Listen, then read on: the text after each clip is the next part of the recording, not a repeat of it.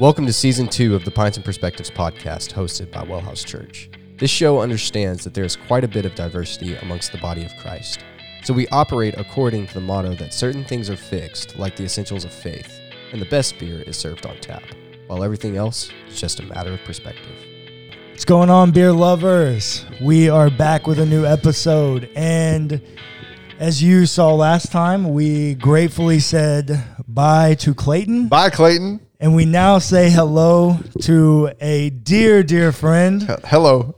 My best friend and long time best friend, Adam Cheney. Welcome to the podcast. This is not my first time on the podcast, though. It is true, but now you are the co-host? Cemented co-host. Cemented? Well, because Clayton said bye. Yeah, you are the new regular voice. Clayton, thank you for this chair. It's warm still from where your body used to be. I don't know how I'll ever fill your shoes.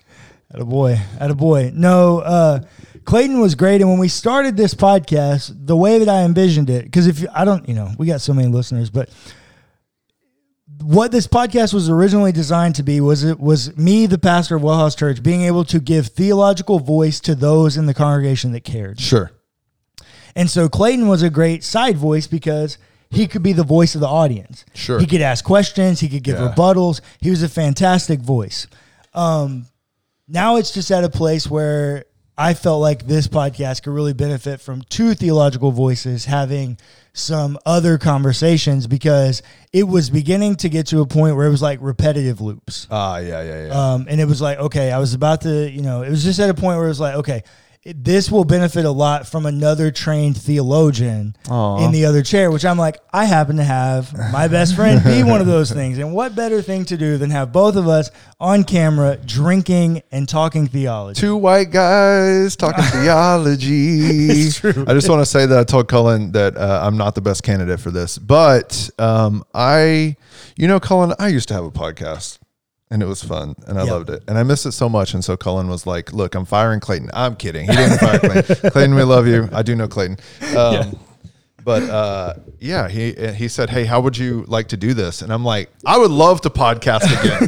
What do you want to talk about? I don't care. Let's talk about it. And I just appreciate that you consider me a trained theologian, because I feel like you have far surpassed me in that field these days. But go ahead, give your accolades. You're no slouch to the table. That's true. I do hold 2 degrees in theology. My undergraduate degree is also from Houston Baptist University, where you went, and did a theology emphasis there, and loved it. Graduated at the top of my class with honors. Won that President's Award. There's a brick on campus there with my name on it, which I don't know, maybe that's not cool. And then I went off to Baylor University and got a master's degree, an MDiv, Master's of Divinity. So I am technically, by law, Master of the Divine. Thank you. And I have the paper to prove it. Not by law, though. Hey, come for me. By accreditation. Come for me. Of a bunch of white people. Try me. So I did a theology degree there as well. I did an MDiv, right, which is a practical degree, but my emphasis was theology and world Christian witness. And graduated at the top of that class too. I won the theology award. It was my world that I was swimming in. And while I did those 4 years at Baylor, I was also the senior pastor of a church. So I had a practical way to flesh out and process out and then teach the theology that I was learning in real time. And spent 8 years pastoring, 8.5 years pastoring. Worked in Christian nonprofits for 10 years. Those were at the same time. I'm not 50. And so have an extensive history in church life, in parachurch life, have written hundreds, tens of thousands of pages on theology, have read all of these books too. Most of them. I don't know. You probably got new stuff on here that I haven't read. Look, Larry Hurtado. R.I.P., right? Did Larry die? I don't know. Yes, R.I.P. A large portion of his library is now at Lanier. Oh, there you go. So, I know who these people are. I know these things. So I don't know. What else do you want me to say? Yeah. Now I want to, as they know you, we've met we've known each other for 8-9 years, something like that. Yeah. Almost instantaneous best friends. It was Yeah. like meeting versions of each other. Cullen was the new kid in class, and I took a liking to him. It is true. That is actually how That's it what was. happened. He just didn't realize that I would bless his life as much as It's true. Yeah. He It's- thought he was doing a handout, and he didn't realize it. No, was he's dope. handing out I the was re- matching. I was matching energies. So true. 2 peas, 1 pod. Yep, exactly. Oh, 2 peas, 1 pod. New name. Okay. All right. So now, Adam, tell us I'm about funnier your, than Clayton. You are. Sorry, You're I a love different you, kind of funny I than love you, Clayton. I love you, Clayton. You're a different kind of funny than Clayton. Okay. Tell us about your history with beer. Why should we listen to what you Oh. have to say about beer? Yeah. First time I can remember drinking beer, I was 9 years old, and I drank it out of what I thought was a water bottle, and it was my mom sneaking beer. I hope she never listens to this. She's going to kill me for telling that story. It was just a sip, and I was like, oh my God, what is this? Sorry, that's probably not the history of beer that you were looking for. Not exactly. The one time I got drunk on beer was in a city park. I was a freshman in high school. The first time I got drunk. And Anyways. what kind of beer was that? Oh, Bud Light. Okay. A case Great worth. story. Great story. We'd had hot wings before. It was a terrible evening. Told my mother I'd been food poisoned at the Wings and More. I don't know if she bought it or not. Maybe. Anyways. Okay. So no, when I turned 21, I had this friend. His name's Ben Chambers. He is still one of my nearest and dearest friends. I've met Ben. Yeah, Ben's great. that's right. That's right. Yeah, he lives in California, so we don't get to see each other very often, but we do talk a lot. But he was a beer snob. He's still a beer snob, and he would call himself that. And so, yeah, man, we would just hang out a lot and talk theology and drink beer. Yeah. And so we had a little group of friends that would do that almost on a weekly basis for years. And so he kind of introduced me to Stone, this brewer that made this beer here. And I just got really deep into it for a long time, did a lot of brewery tours, went to California, did a bunch of brewery touring and stuff like that. And Colorado, I've done a bunch of brewery tours in Colorado and all sorts of places. I was really into it for a while. And so I don't drink beer that much anymore. My metabolism slowed down. It was making me a little large, and it was upsetting my GI system. TMI. But hello, Onyx. You want to be the third person on the podcast? And so what was I saying? Beer. Yeah. I have an extensive history with beer, but I don't drink it that much anymore. But, Houston has really turned into a serious beer scene in the past like 5 to 8 years, something like that. A lot of good Houston brews. It's all over the place, and my neighborhood has 2 breweries that have popped up in the past couple of years. So maybe it's time to get back into beer. Yeah, it's a great time to be into beer. Also, and you have a little bit of experience homebrewing. I have homebrewed before with Ben Chambers, the same friend I've mentioned. Yeah, that was. I'll never do it again. It's a lot of work. I have homebrewed. I would love to still homebrew. I now live in this apartment where we film this. Yeah. So I can't. But yes, I love brewing. Fun. It is. Yeah, it is a lot of work. Yeah, it is a lot of work. Well, and the best part is like you get, when you finally get to drink what you made. That's, the reward of that is like nothing else. But yep. So okay, now tell me about your beer that you're about to drink. Yeah. So this is. Hello. Do you literally want to talk into this microphone, Onyx? This is a Stone Hazy IPA. Stone is a brewery in California, and it is 6.5% alcohol by volume, 12 fluid ounces in a can. I've had a ton of stuff from Stone. I've never had this beer though. So flavor notes are tropical, citrus, juicy. Gotta love a juicy beer. Yes, gotta love a juicy beer. I beer. see this made with 3 different types of hops. That's interesting. El Dorado hops, pretty famous hops. Azacca and Sabro. I've been out of the beer game for a while. I don't recognize those 2. Well, we tried a beer, or I had a beer on this podcast from last week, and it was Flazacca hops, which I'd never heard of it. And I still have to do my research on Flazacca. So there's some new hop game going on in the same way that there's some new weird stuff popping up in cannabis. There's some weird new stuff popping up in hops. Waka Flocka, I don't know, whatever. Yeah, we'll see what's up. I have a Scottish ale. So to be fair, Clayton and I bought these beers when he and I were doing this podcast. Oh, Clayton, I also have your beer. Thank you. Well, technically you have mine. Oh. And I have one of Clayton's. And then the next one you're going to drink is the other one of Clayton's. Okay. So, but this is a beer that Clayton picked and I got stuck with because I let Adam pick. It's a Scottish ale. It's from Galveston Bay Beer Company. Just in full fairness, we've said it time and time again on this podcast. Historically, I do not like the beers that come from Galveston. I don't think they're that good. G-Town. I love Galveston, but I don't think the beer's that great. So it's a Scottish ale, and it's going to be pretty sweet. The description it says on the can is...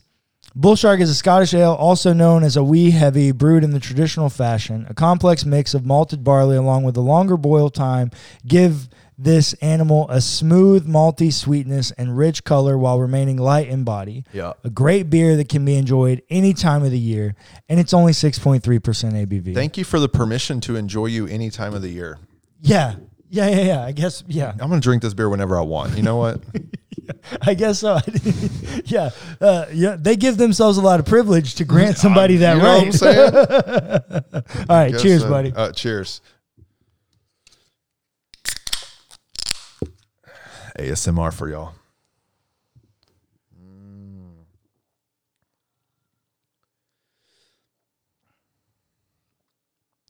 The citrus is legit on this, no joke. It is very tropical. That's the first flavor they put on their flavor notes, and that is literally the thing that hits me in the face. Is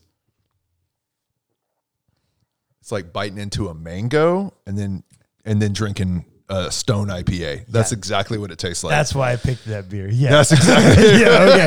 It's doing exactly what I thought it would. Appreciate you. It's pretty good. It's anything from. I've never had a bad beer from Stone. It's almost too tropical for me. It almost covers up the hops on the finish, which is an IPA, so I kind of want that. But anyways. Interesting. Okay, so typically on this show, we rate the beer. I didn't read the instructions. No, we rate the beer. So okay. you get a scale of 1 to 10. But autonomy to every person. You get to establish your own scale. But you need your baseline beer. So like, what's just like your good quality? Like, this is a good beer. What's that score? Like, what's the reference point? Yeah, so like a beer that I would think is a good drinking beer, not the best beer in the world, but like just like a good quality. I'm happy if I have that beer. That's a 7 for me. A 7. That's a 7 for me. You're also allowed the decimals. Oh no! Come on, man! It's too complex. Nah, can I go to the 1,000th? No, you get 1 decimal. Okay, one decimal. No, like a 7, right? Because if I'm gonna spend money on it and I'm gonna take the time to drink it, it better be good. Yeah. Okay. Yeah. So I'm not settling. But I would put this probably, what's the ABV on this? It's probably pretty light, 6.7 alcohol by volume. This could be really great out at like the lake or on a beach or outside on a sunny day. Outside or it's 4:52 on a Sunday afternoon. Yeah. And you're getting ready for the next or you're already into the second set of games. Yeah. And so so you're at the 3:00 game. Exactly. Right. Probably forced to watch the Cowboys, unfortunately. So I go to the other, hopefully there's another afternoon game I can go watch. That's the time I'd be drinking it. So I'm gonna give it a 6. It a 6. It's not bad. It's a very good beer. Okay. Got it.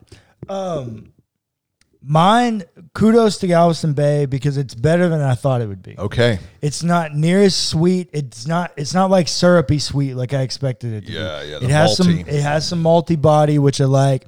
It's still a little sweet for my flavor. So my like average litmus is 6.8. Okay. Like everything just starts at 6.8 and you go up or down from there. Got it.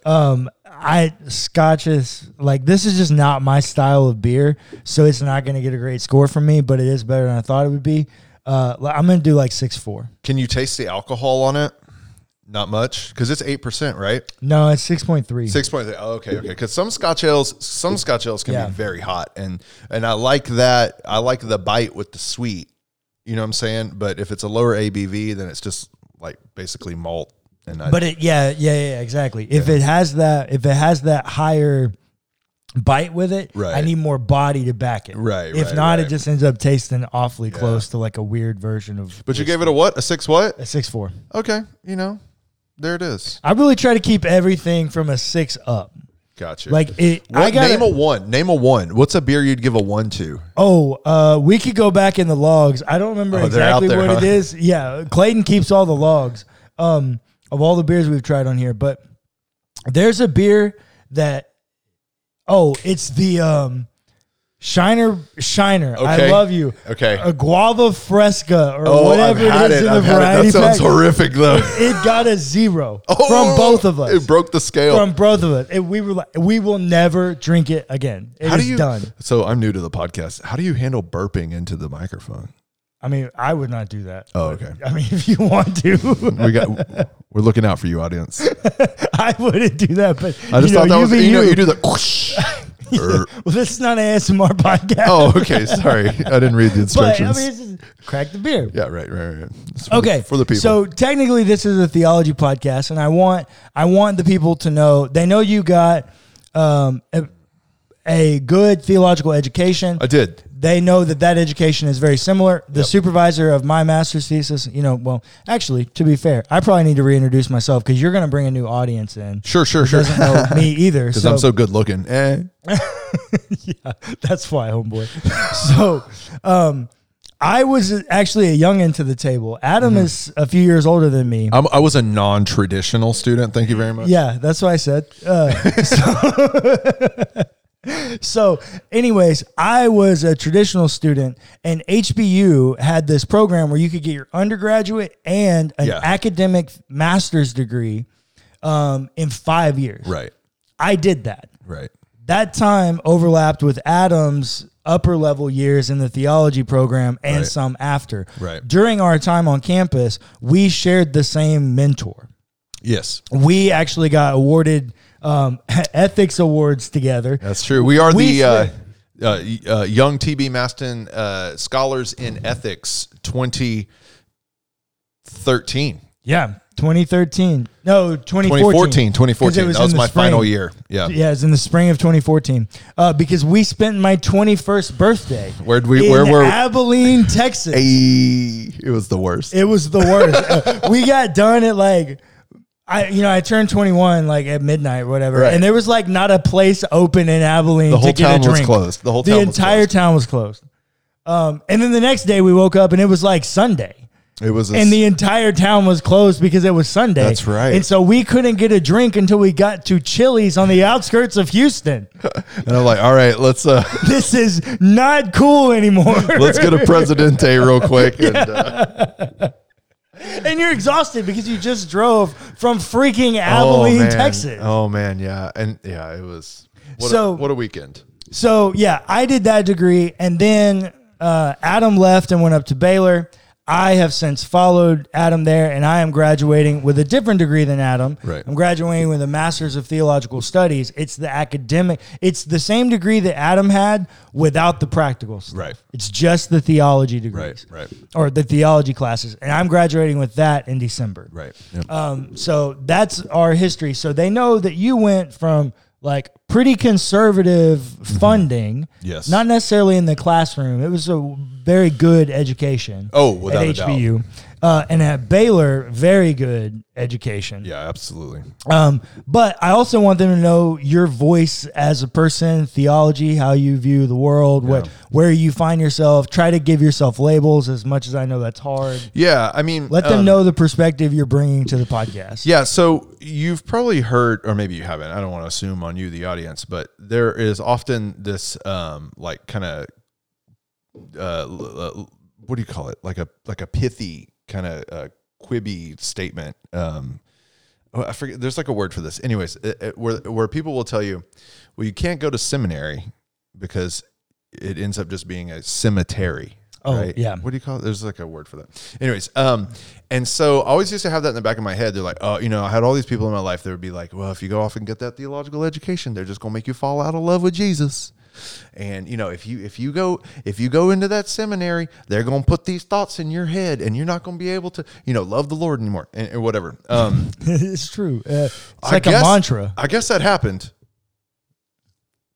because I was definitely radicalized in seminary. I guess that's so true. But so that's a wild way to tell that story, Adam.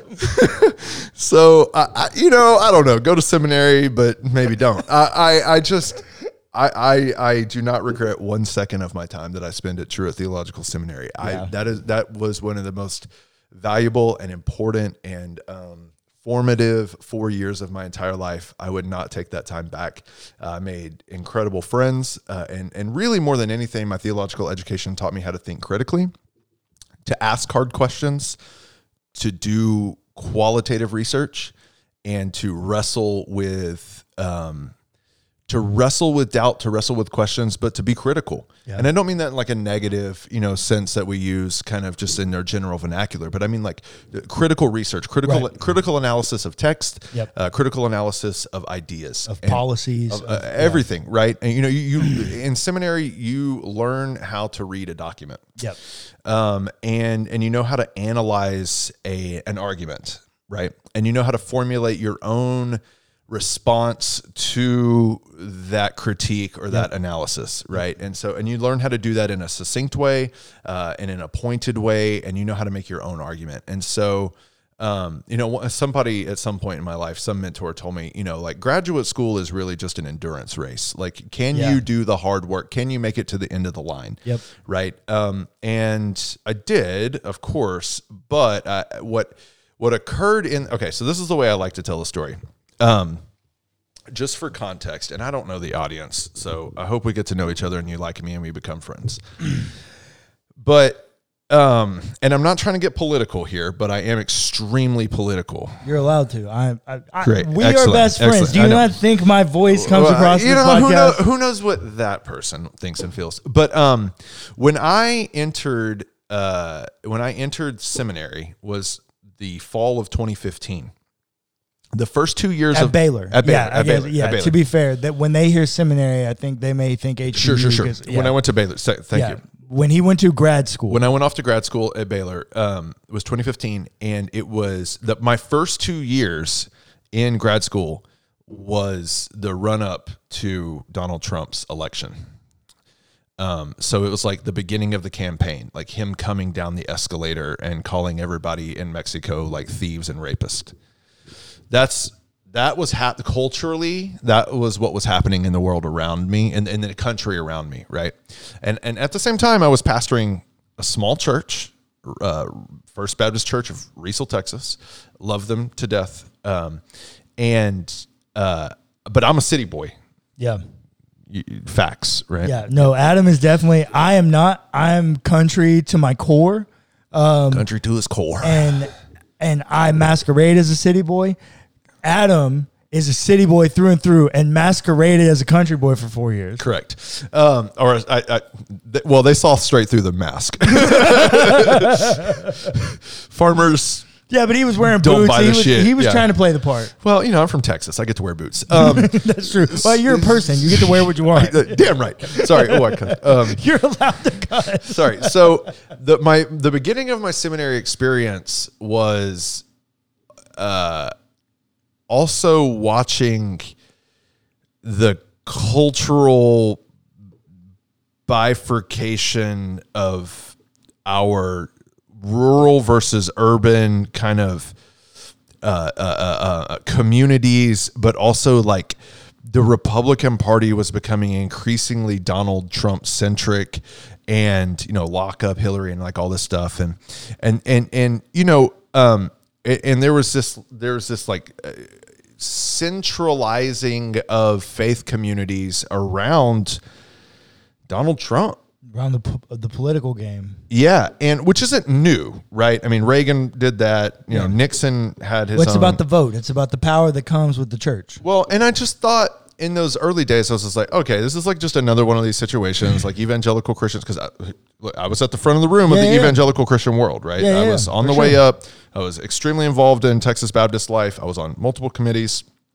I was on the rise. I was a leadership scholar for CBF. I mean, I was in denominational life. Everybody but the SBC, they can kick a rock. Attaboy. So I was in, what they would call moderate Baptist life, right? Yeah. And very Which involved. Is still just pretty conservative. Yeah, they can also kick rocks, in my opinion. Yeah.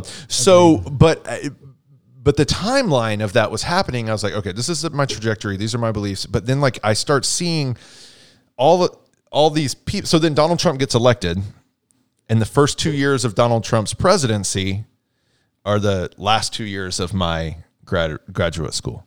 So here I am pastoring a church in rural Texas in a town of 1,000 people, primarily. And how big? Okay, so this is big. So note, a church can only be 10% of its city's population. Statistically, that is how we do church analysis. Yeah, right. Riesel had a town of 1,000 people.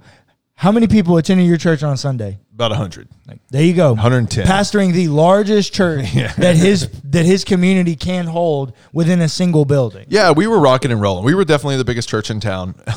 You want to take a guess on how many churches were in Riesel, Texas, a town of 1,000 people? 4. 7. Of course. 7 churches. Of course. 3 Baptist churches. 2 Methodist churches. Anyways. All 3 of those split offs of one? Absolutely. Yeah. Ours. First Baptist Church. Yeah, of course. Yeah. Mm-hmm. One charismatic church. It's always about power. One Catholic church. This is how it went. Lutheran church. Anyways. And so then Donald Trump gets elected and he becomes president, and all this stuff is happening that I think is really, really terrible. And every one of the faith leaders and mentors in my life. So as this is occurring, as Donald Trump is like solidifying the evangelical base of the country, I'm wrestling with,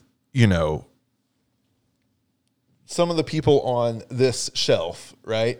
I'm trying to pick out a good one, right? You also have theology is on the very bottom, but you also have New Testament. This is all Jesus. That's all Paul. But like I'm wrestling with like narrative, hermeneutics and like just different. And I get exposed to liberation theology. I get exposed to. So you got like James Cone, J. Diodos Roberts, Gustavo Gutierrez, Major Jones, and then I start reading The Color of God. Is Wendell Berry. Yeah, exactly. Color of God. Then I start reading Wendell Berry, and I start reading.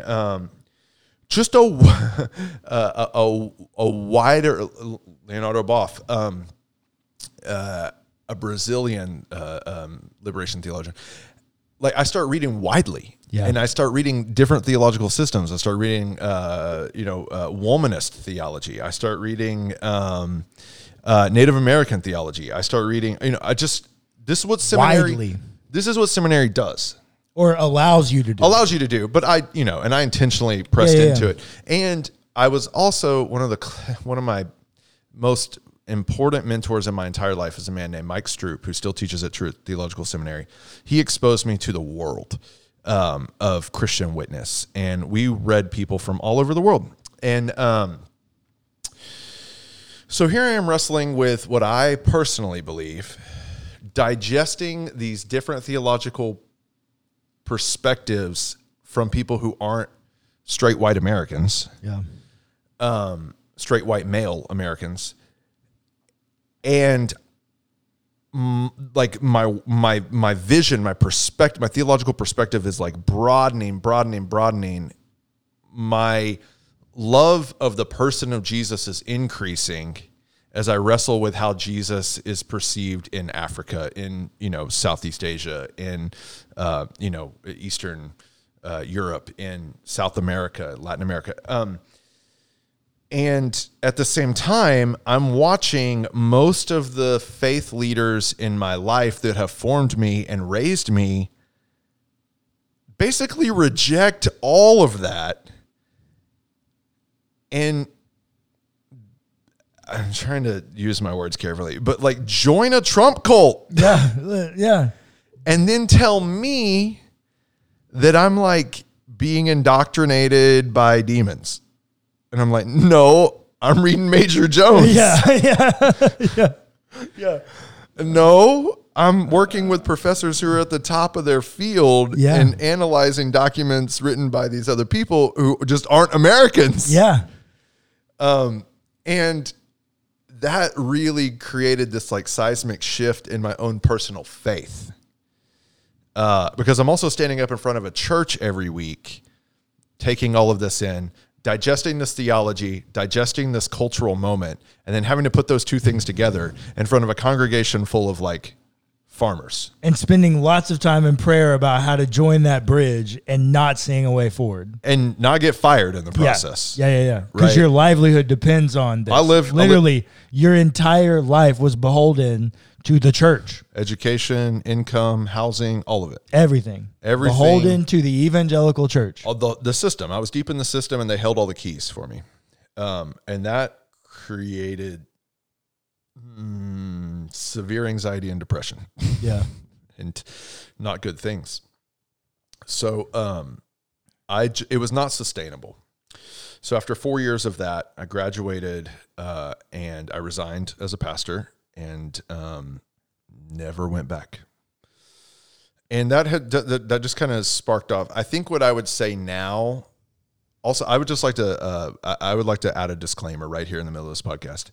Anything I say on this podcast that I believe might change by the next podcast. Oh, they know that because that's my thing too. Okay, great. So, because like faith is just ever evolving in my mind, right? Yeah, and it's so a holistic journey. I think where I am today. So, anyways, that just like unraveled me, and I have been. I don't know how we feel about the whole term and movement, but I've been deconstructing since seminary, since being at Baylor.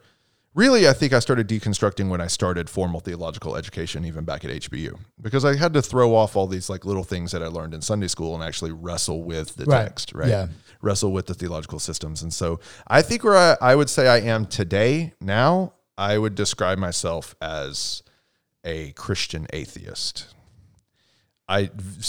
Jesus is still like very central in my life. He is the life and words of Jesus, the example of Jesus, the ethic of Jesus is still very central. It's like my North Star in terms of my own personal morality and ethics and worldview, especially in the way that I relate with other human beings and with the planet, the creative, creation. But I just don't know if I believe in some distant higher deity who is all powerful, all knowing, and all present. Okay, so audience, listeners, what you should hear. Stone this man. No, what you should hear is he has the same qualms that the rest of us do. It's the three omnis. Your qualm's not with God. It's the omnis of God. My main problem is the problem of evil. Which is because of the because omnis. Of the omnis, yes, yeah. but You will fit in fine here. Yeah. You will fit in fine here. I would hate for you to fire me and bring back Clayton. No. Not going to happen, Clayton. I'm drinking your beer. Okay, so last question I have for you, and you have to answer it pretty quickly because we're already over time. But Okay, sorry. I'm long-winded. It's okay. I often hear you say, I'm probably a Pelagian. Okay, yeah. A lot of the listeners will know some version of what that term means. Yeah. I want them to know what you mean by that, because I hear you say that quite often in theological conversations. Yeah. And so I want them to know what you mean by that. Well, so I maybe not Pelagian formally, but like moral influence theory, right? Is an atonement theory. Like, what is the efficacy of Jesus Christ's sacrifice? What, and how does the atonement model, the theological atonement model, work for his sacrifice? And so, okay, I'm not going to do all atonement theory. So I was about to do the whole thing. No, you don't have to. So I think. So I just said a second ago, right? Jesus still remains this very central figure for me. And I think that is by way of example. But you're taking a very moral exemplar atonement theory and view of Jesus. Yeah, like he challenged his example, his influence, his example influences my morality. So I don't think I would be a Pelagian in the sense that I don't think that's necessarily eternally salvific for me in a way that it's like, because I think Pelagius would still say that is actually the salvific work of Jesus is that moral influence. And when you're impacted by that moral influence and you take it up and you align with it, then that is salvation. Yeah, well, the deal is the reason that Pelagius was condemned as a heretic is because he had this great metaphor. And it is a beautiful metaphor, but I also understand why they deemed it heretical. But the metaphor is that we are like a bird, and sin is like a rock tied to the bird. Yeah. And so when you Weighs you tie down. it, it weighs you down, and the bird can't fly away right away. Right. But under enough time of the bird getting the proper nutrients and working, Right. that bird can fly away, meaning that sin itself does not adhere a human from salvation attainment on their own. Yeah. There's no, in Pelagian's view, there's no need for Jesus other than example, which the church would say historically that is very problematic. Yeah. I mean, I think I don't believe in sin. Yes, you do. You absolutely believe in sin. Maybe do you think Adolf Hitler was a sinner? You think the Holocaust was sin? I think we have to define sin. Okay, okay, yeah. Another what's sin? episode, perhaps Yeah, another episode. I mean, I'll do it. You're in All right, charge here, okay, not me. okay, So okay, I'm the. But that's what I mean by like traditional Pelagianism. There are some parts of it that even I don't like hold on to. What I really mean, to answer your question directly, what I really mean by that is there is this moral exemplar, moral influence. He's just your case study name for the moral influence atonement theory. Yeah, and I do it a little bit to be incendiary around theological people who understand what Pelagianism is and know that it's a heresy and know how it relates with Augustinian theology, and so I do it to he does ruffle. it just to stir the damn pot. Damn right, it's fun. Watch him So react. funny. Look at him react. He made me talk about it. I know, it's so funny. Now, we are about to start. As soon as we stop recording this one, we're going to film another episode for our new series, which I'm affectionately titled Paradise, Purgatory, and Punishment. It's we're going to offer PPP loans. That's right. That's right. So with that, it's going to be afterlife theology, and we are going to talk about hell and purgatory and sin. I'm excited. And so we will save that question. That is how we will start the next episode. Mm-hmm. Great beer. Thanks for listening to the Pints and Perspectives podcast hosted by Wellhouse Church. Be sure to give us a rating and a review if you enjoyed the episode. It's free and it helps us immensely. Also, feel free to check out our other podcasts.